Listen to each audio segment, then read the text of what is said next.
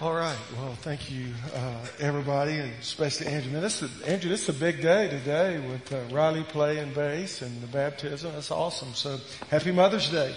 Grab your Bibles, if you will. Turn to the book of Hebrews, chapter 11. Hebrews, chapter 11. We'll be looking there in just a moment. I think it was John Eldridge in his book, Wild at Heart, a number of years ago that really piqued my interest, at least in one aspect, of the difference between men and women. And there's obviously a lot of differences, maybe contrary to what our culture says, but there are. But he observed that men love adventure, and they like they like the adventure. They like to win. They like to experience victory. Men like the battle. And he also observed that women like safety and security. And that's not to say that men don't like safety and women don't like adventure. But he just said, just as a general rule, men like adventure, women like security and safety. Now, ladies, before you stone me, think about this. That's why guys drive these big old trucks. I mean, that's why, they got to step up this high to get in a truck. That's why your husband, and I won't mention any names, he's got to have a motorcycle. Why? Because he likes adventure. Okay? It's why you drive an SUV or a minivan, most of you. Okay? That's just the way it is. No, that's not to say, again, ladies, you don't like adventure, but you like safety and you like security, and guys like the battle, and they like to win, and they like to fight and do all those things. I mean, women, you just err on the side of safety. I mean, think about this. You go down to Cypress Creek and your 9-year-old climbs up in a tree and he's 10 or 12, 15 feet up above the water, and you're going, no, Johnny, get down. You can't jump. Don't you dare. And you look over at your husband and you say, you make him get down. And your husband says, boy's got to learn. Jump. Right? You're just different. It's not bad. It's just the way God makes us. And so women love security, men love adventure. And so today we're going to look at a passage of scripture that I think, even though it's not a Mother's Day scripture, it points to something that's extremely important, because moms, what I know is you're interested in the safety and security of your kids. That's why you put your baby in these small SUVs called strollers. I mean, you've seen the strollers nowadays? They got double wheels now on each side, right? That's why we got, you got a baby crib and the bumpers on the side are that thick. Lets little Johnny bump into the edge of the crib, right? Or you buckle them in so you can drive across the parking lot. Just gotta be safe. So we're really, and not just women, but we're conscious about the physical safety of our kids. But here's a question. How much do you think about the eternal safety of your loved ones? I mean, how much do we really think about it? I mean, imagine this. When little Johnny was born, or little Judy was born, you take little Johnny in your hand, mom or dad, and particularly the dad, he takes little Johnny, and we won't use the name Johnny because that's not gonna get, but you take little George in your hand and you go, George, you're going to grow up and you're going to be a quarterback, and man, the Cowboys really need you. I can't wait, right? And you're just hopeful. Or you take little Judy and you go, baby, you're going to grow up and you're going to be the best shopper ever. You're going to design the best shoes, or whatever. So we we dream about what they're going to grow up to be. But have you ever taken that little one in your hand? Or have you ever looked at your little one? Or have you ever looked at your big one and thought, Johnny, you're going to spend eternity somewhere? Why do we never think about that?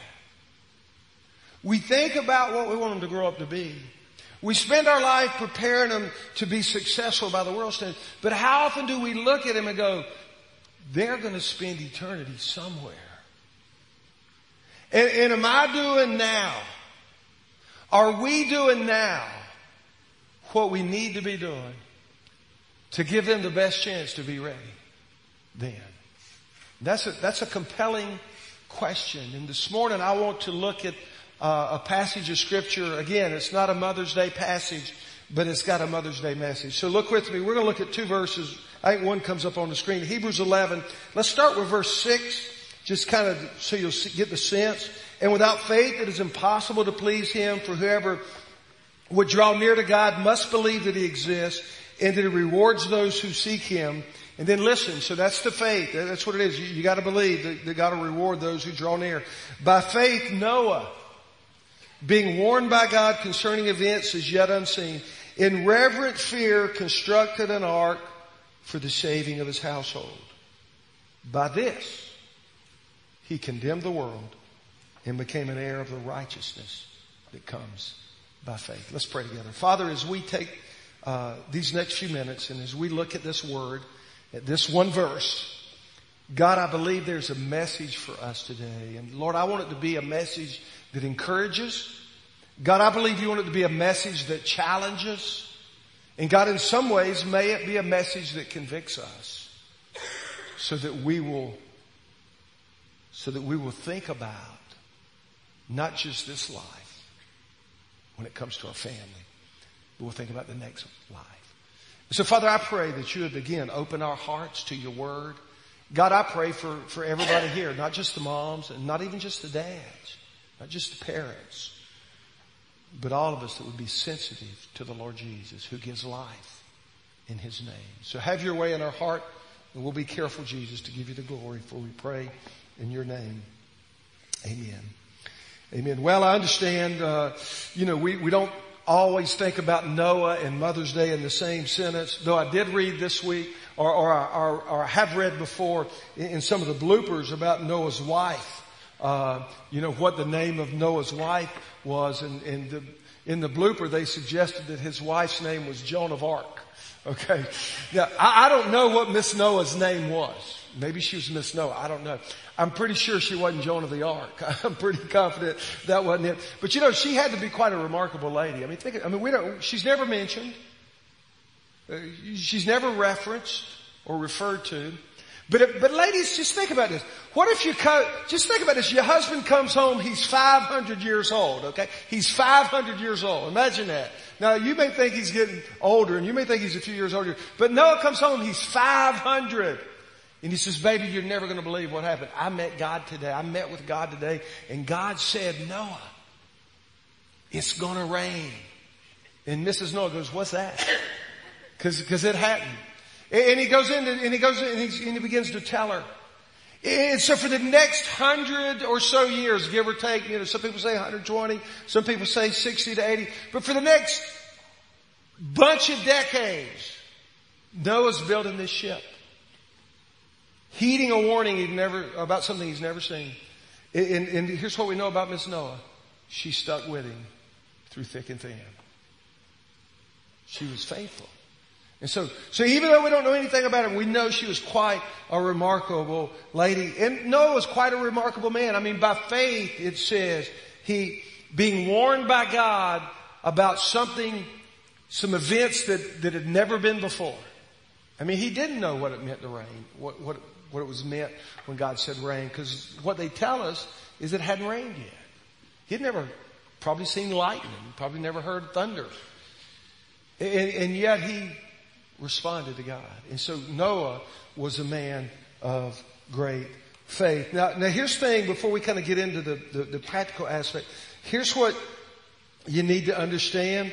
Noah was not saved because he built an ark.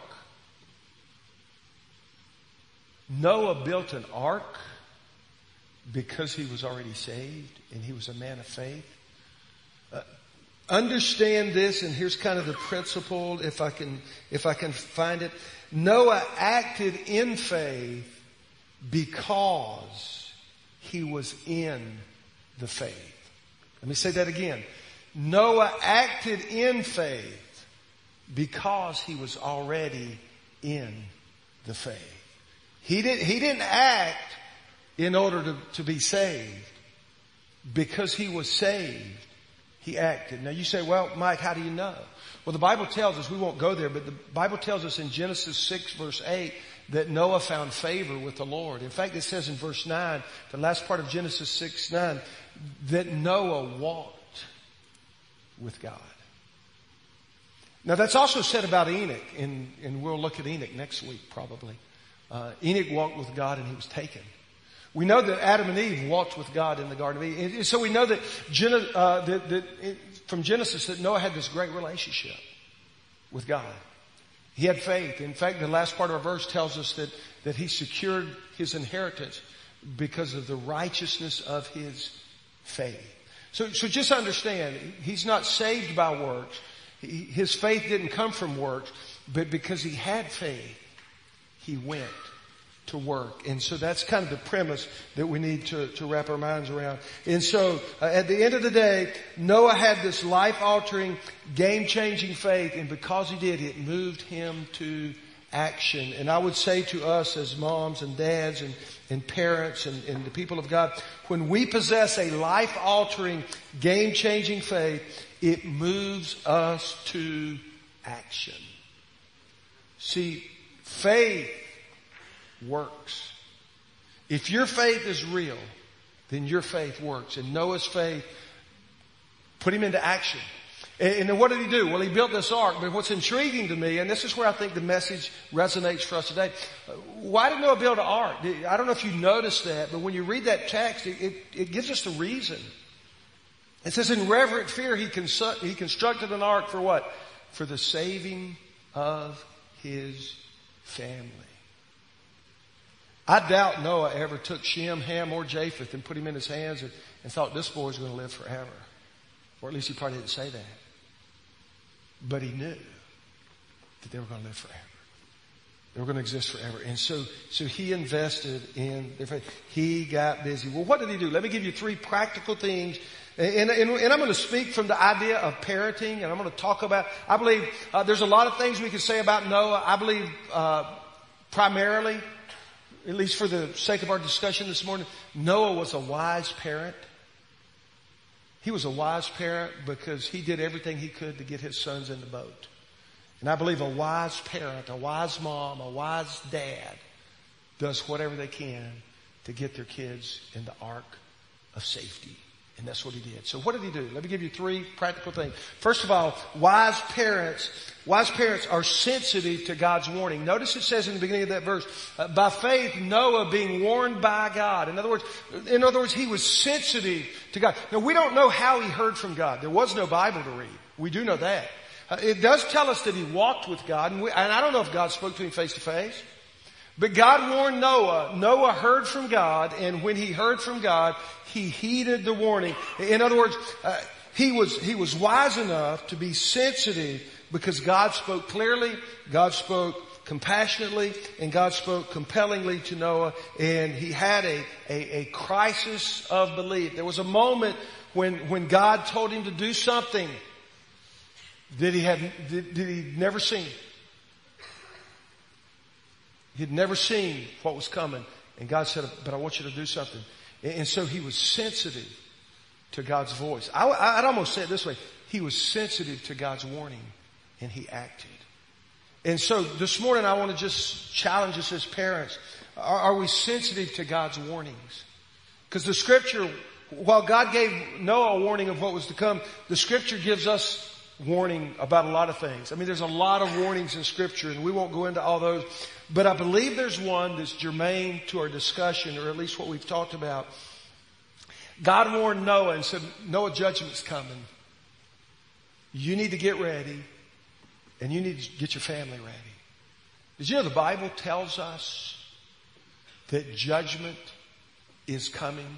We don't often think about it, but listen, if you turn back to a couple books to the book of Ephesians, listen to Ephesians 5 verse 6 says, let no one deceive you with empty words, for because of these things, the wrath of God comes upon the sons of disobedience. The wrath of God. We don't especially like that, but listen over to Colossians chapter 3 verse 6. It says on account of these, what are these? Immorality, sexual immorality, impurity, evil desire, covetousness, etc. It says on account of these, the wrath of God is coming. And then if you turn over one more page to 1 Thessalonians chapter 1 verse 10, it says, and to wait for his Son from heaven, whom he raised from the dead, Jesus, who delivers us from the wrath to come.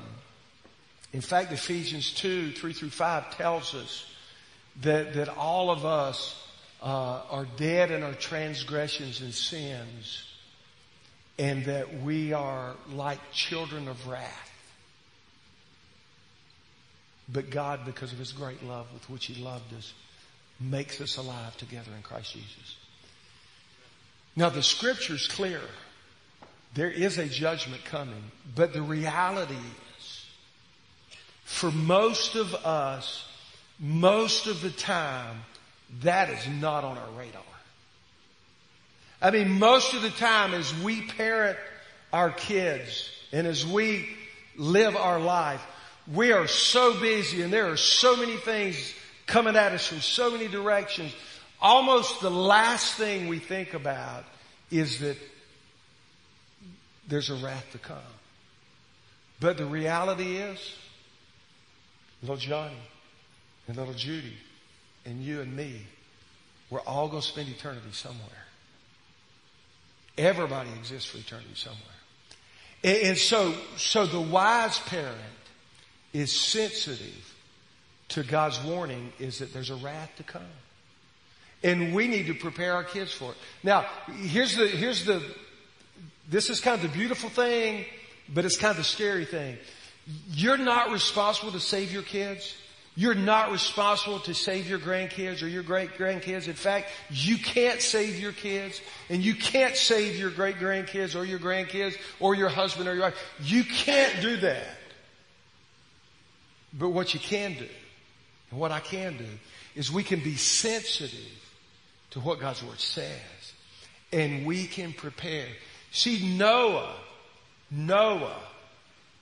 was sensitive to God's warning, and he acted. Notice secondly, not only did he act being sensitive to God's warning, but he was submissive, if you will, to God's will. The second phrase, or the second part of that sentence, says that in reverent fear, he constructed an ark. Or he prepared, maybe is what your translation says. Let's talk about that idea of reverent fear. Because that's where this whole issue of being submitted to God. And here's when the Scripture uses the word fear and reverent together, here's what that's saying. Primarily, it's not talking about that Noah was afraid of God. Although some of that is in there, but the emphasis is not that Noah was afraid of God. The emphasis was that Noah was in awe of God. And because he was in awe of God, he acted for God. Now that's not to say that there shouldn't be an element of fear in our relationship to God. And the reason I say that is we need enough fear to understand that if we disobey, there's going to be consequences and discipline. We'll see that in chapter 12. Those whom he loves, he disciplines. I mean, think about this as a parent. You don't want your kids to be afraid of you, but you want them to have enough fear of you that when you give them instructions, they obey. And so you want enough fear that they'll know, hey, if I don't do what I'm supposed to, there's going to be some consequences. Little Johnny needs to know that there is a whipping available if he needs it. Because sometimes he'll ask for it. Sometimes little Jenny or Judy, or I won't say the name of mine, but sometimes they ask.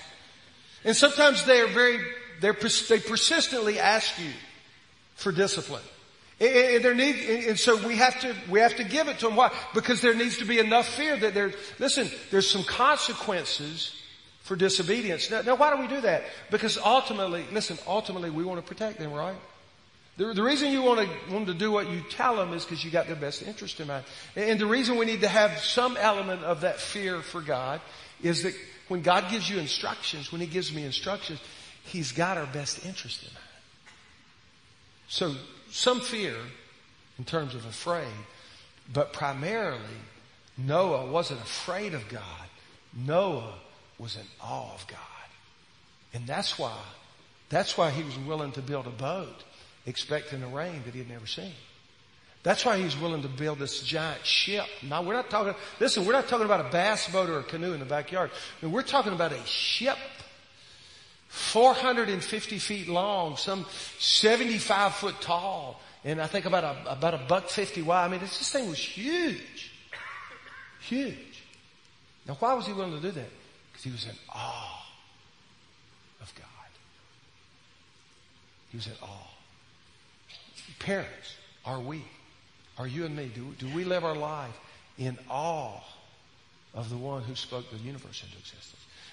Do we function, just really in awe of the presence of God? And so wise parents, first of all, we're submissive to God's will, or second of all, we're submissive to God's will. First of all, we're sensitive to God's warning. But there's a third part. Listen, if we live in reverent fear, listen, here's what reverent fear does. Reverent fear leads to reasonable action. See, you might say, well, that was unreasonable to build an ark. No, it's not unreasonable to build an ark if you worship a God who speaks. Now, the world thought it was unreasonable. I mean, can I just tell you? The world thought Noah was an idiot. I mean, I bet they called him Nutty Noah. I bet that was his nickname. I mean, imagine you're walking through the neighborhood, and it's not a neighborhood like ours because everybody probably had acres and acres and acres. But you come by Noah's, and here's this big ship. You go, what? What is that? And you go up and you have a conversation. You say, man, what are you doing? Well, I'm building a boat. Why are you building a boat? Well, the judgment's coming. What do you mean judgment's coming? Yeah, God said He's gonna send rain on the earth. Well, what's rain? And so you go through all this, and you go away, and you go, man, this guy is a lunatic. Why in the world is he doing that? Can I tell you why? Because he believed that what God said was going to happen. It was going to happen. That's why it says by faith. By faith. Remember the definition of faith? Look up in verse 1. What does it say? Faith is the evidence of things hoped for, the conviction of things not seen. Can I just say this?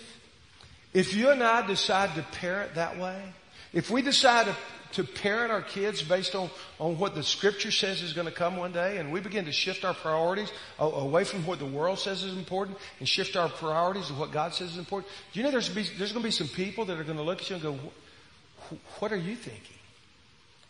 Why are you doing that? Because we're sensitive to His warning and we're submissive to His will. But third, real quickly, the third action that you and I need to take, and that is wise parents are strategic in their work. They're strategic in their work. Look again at verse 7. It says, in reverent fear, he constructed an ark for the saving of his household. He had a priority. Somehow or another, Noah heard from God. Somehow or another, under the inspiration of God, Noah decided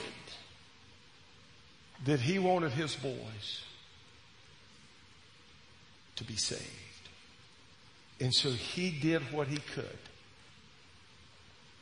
to make that happen. And it was reflected in how he spent his money. It was reflected in how he spent his time. Again, scholars debate. I heard some guy said he thought it was 60 to 80 years. I've heard other people say that he could have been building this thing for as much as 120 years. But just imagine, man, all of his time, in all of his money and all of his effort goes into this project of building this ark for the saving of his household. You know what that tells me? What that tells me is that if we want to produce something out here, we need to develop a system back here. Some of you work in manufacturing. When manufacturers determine what their product is, whatever they want to produce, they have a system, and their system is perfectly designed to produce whatever that product is. That's the way it is. Now, here's a question you need to ask yourself.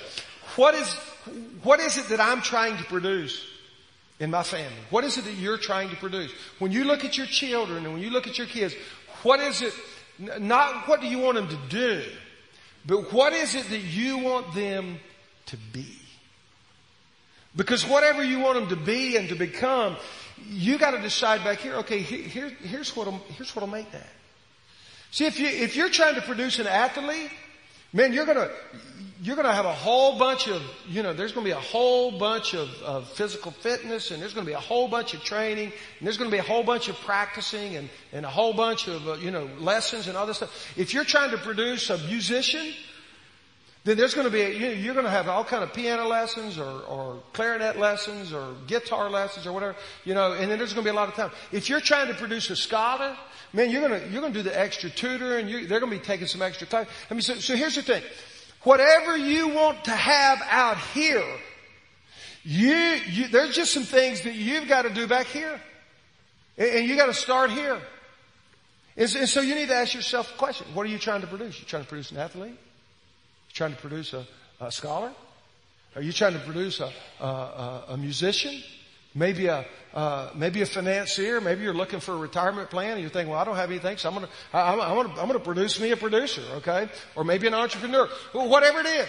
And so my question is, are you trying to get an athlete? Trying to get a scholar? Trying to get a musician? Trying to get a financier? Trying to get an entrepreneur? Trying to get a leader?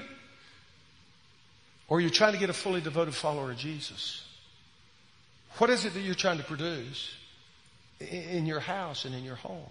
Now, I know the Sunday school answer is, I want a fully devoted follower of Jesus.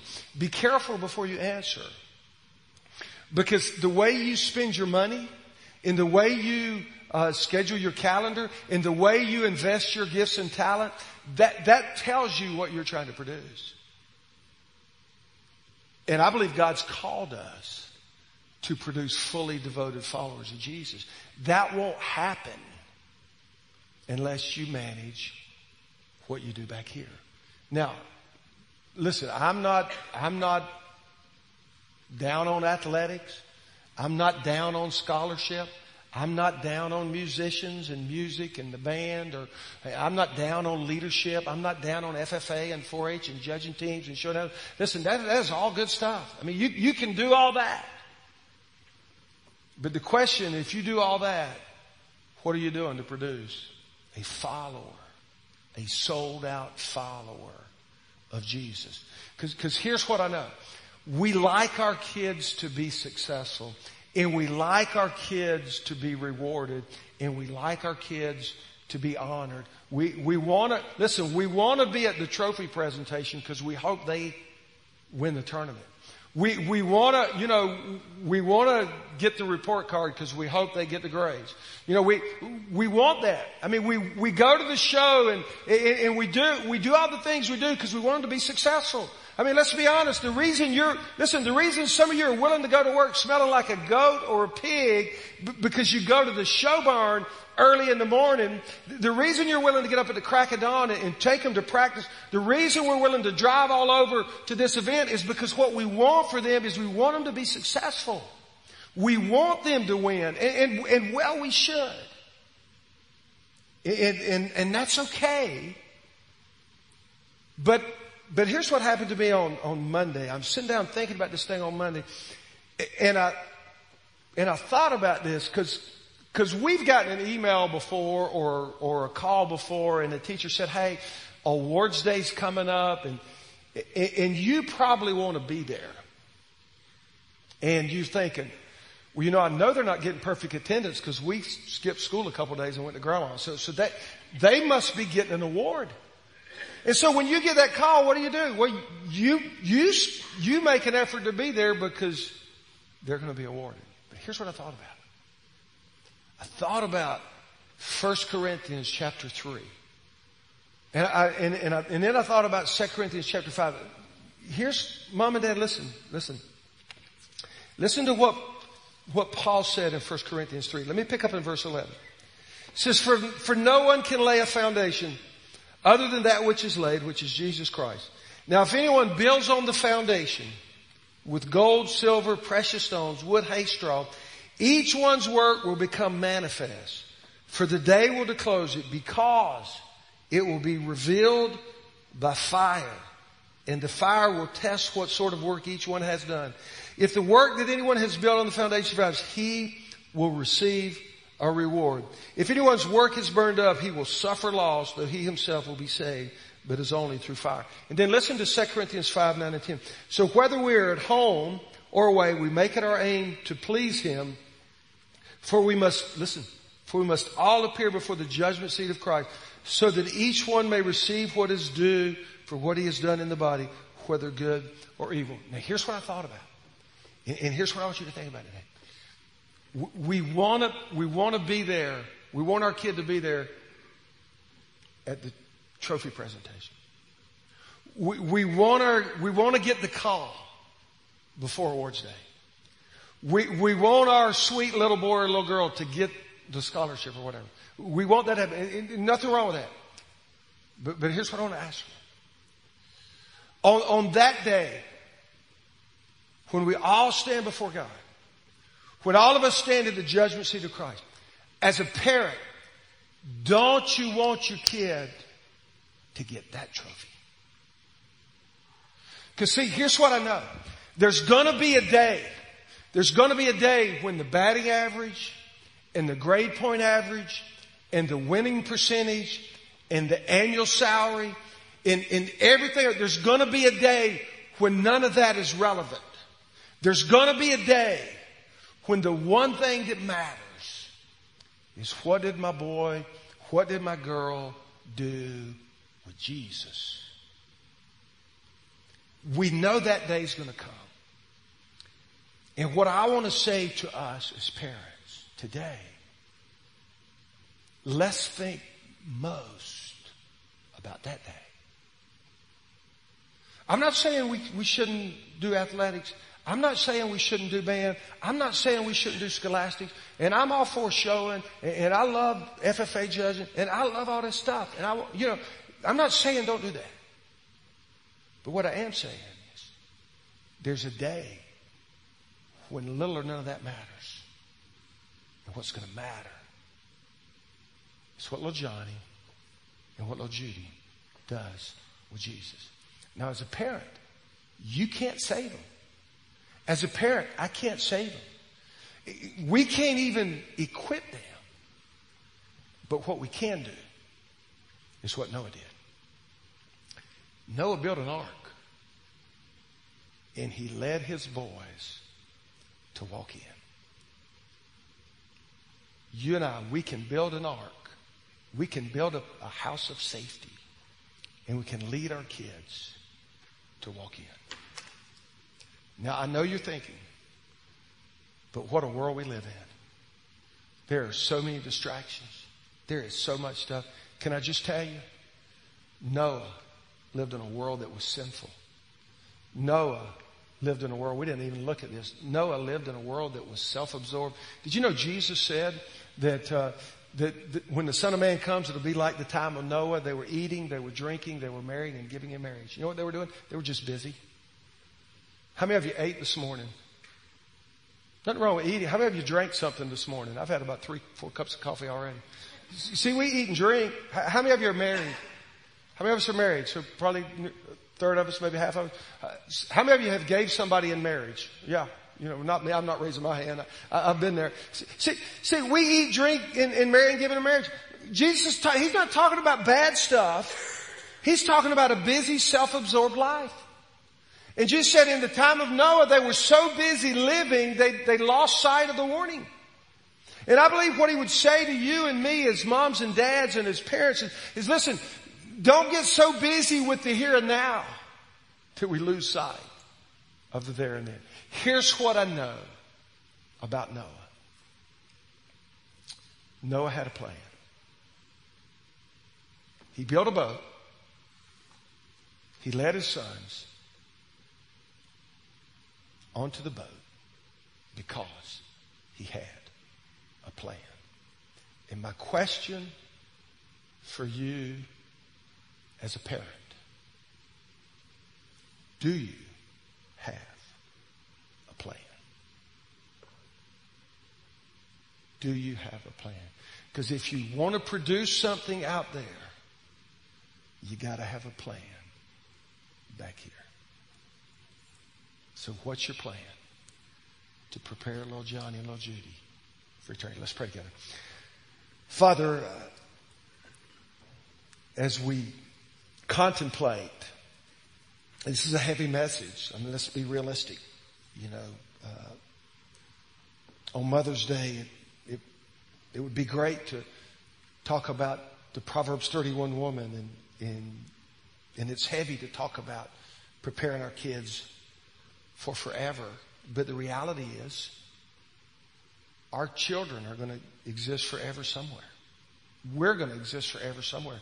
And what we do with Jesus, what anybody does with Jesus, it determines where they spend eternity. In fact, God, not only does Jesus determine where we spend eternity, but how we live for Him determines how we spend eternity. And God, my hope and my prayer for every family is that we have a plan to prepare our little ones for eternity. That we have an ark of safety where they have every opportunity to come to know Jesus and live for Him. And so, Father, this morning, I don't, and I pray, I don't want any mom or any dad to feel beat up. I don't want them to feel like I'm banging on what they like and what they enjoy. God, what I want is I want to encourage families to make sure we do the most important thing. Lord, it's okay to do the good things, but not if the good things is the enemy of the best. And so I pray that every family, that every mom, that every dad would decide today, we're going to have a plan to prepare our kids for eternity. And so God, would you encourage them? God, would you strengthen them? Each family, each parent, each mom, each dad, each grandparent. Would you give them courage and boldness to do what you called them to do? We trust you, Father, to do that. And we'll be careful to give you the glory and the honor and the praise, Lord, for all you do. And we pray now in Jesus' name. Amen. Amen. I'm going to invite our ushers to come. We're going to receive the offering. And as they're making their way up here, let me just say this. A message like this stirs some things up, and maybe if as a family you haven't really thought about a plan, we would love to work with you. The reason we do children's ministry and the reason we do student ministry and the reason we do adult group ministry is we want to partner with you in planning for the future.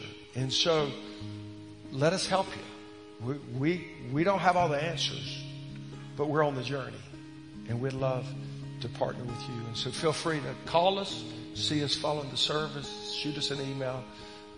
We're all in it together, but we need a plan to get them where we're going to need to be.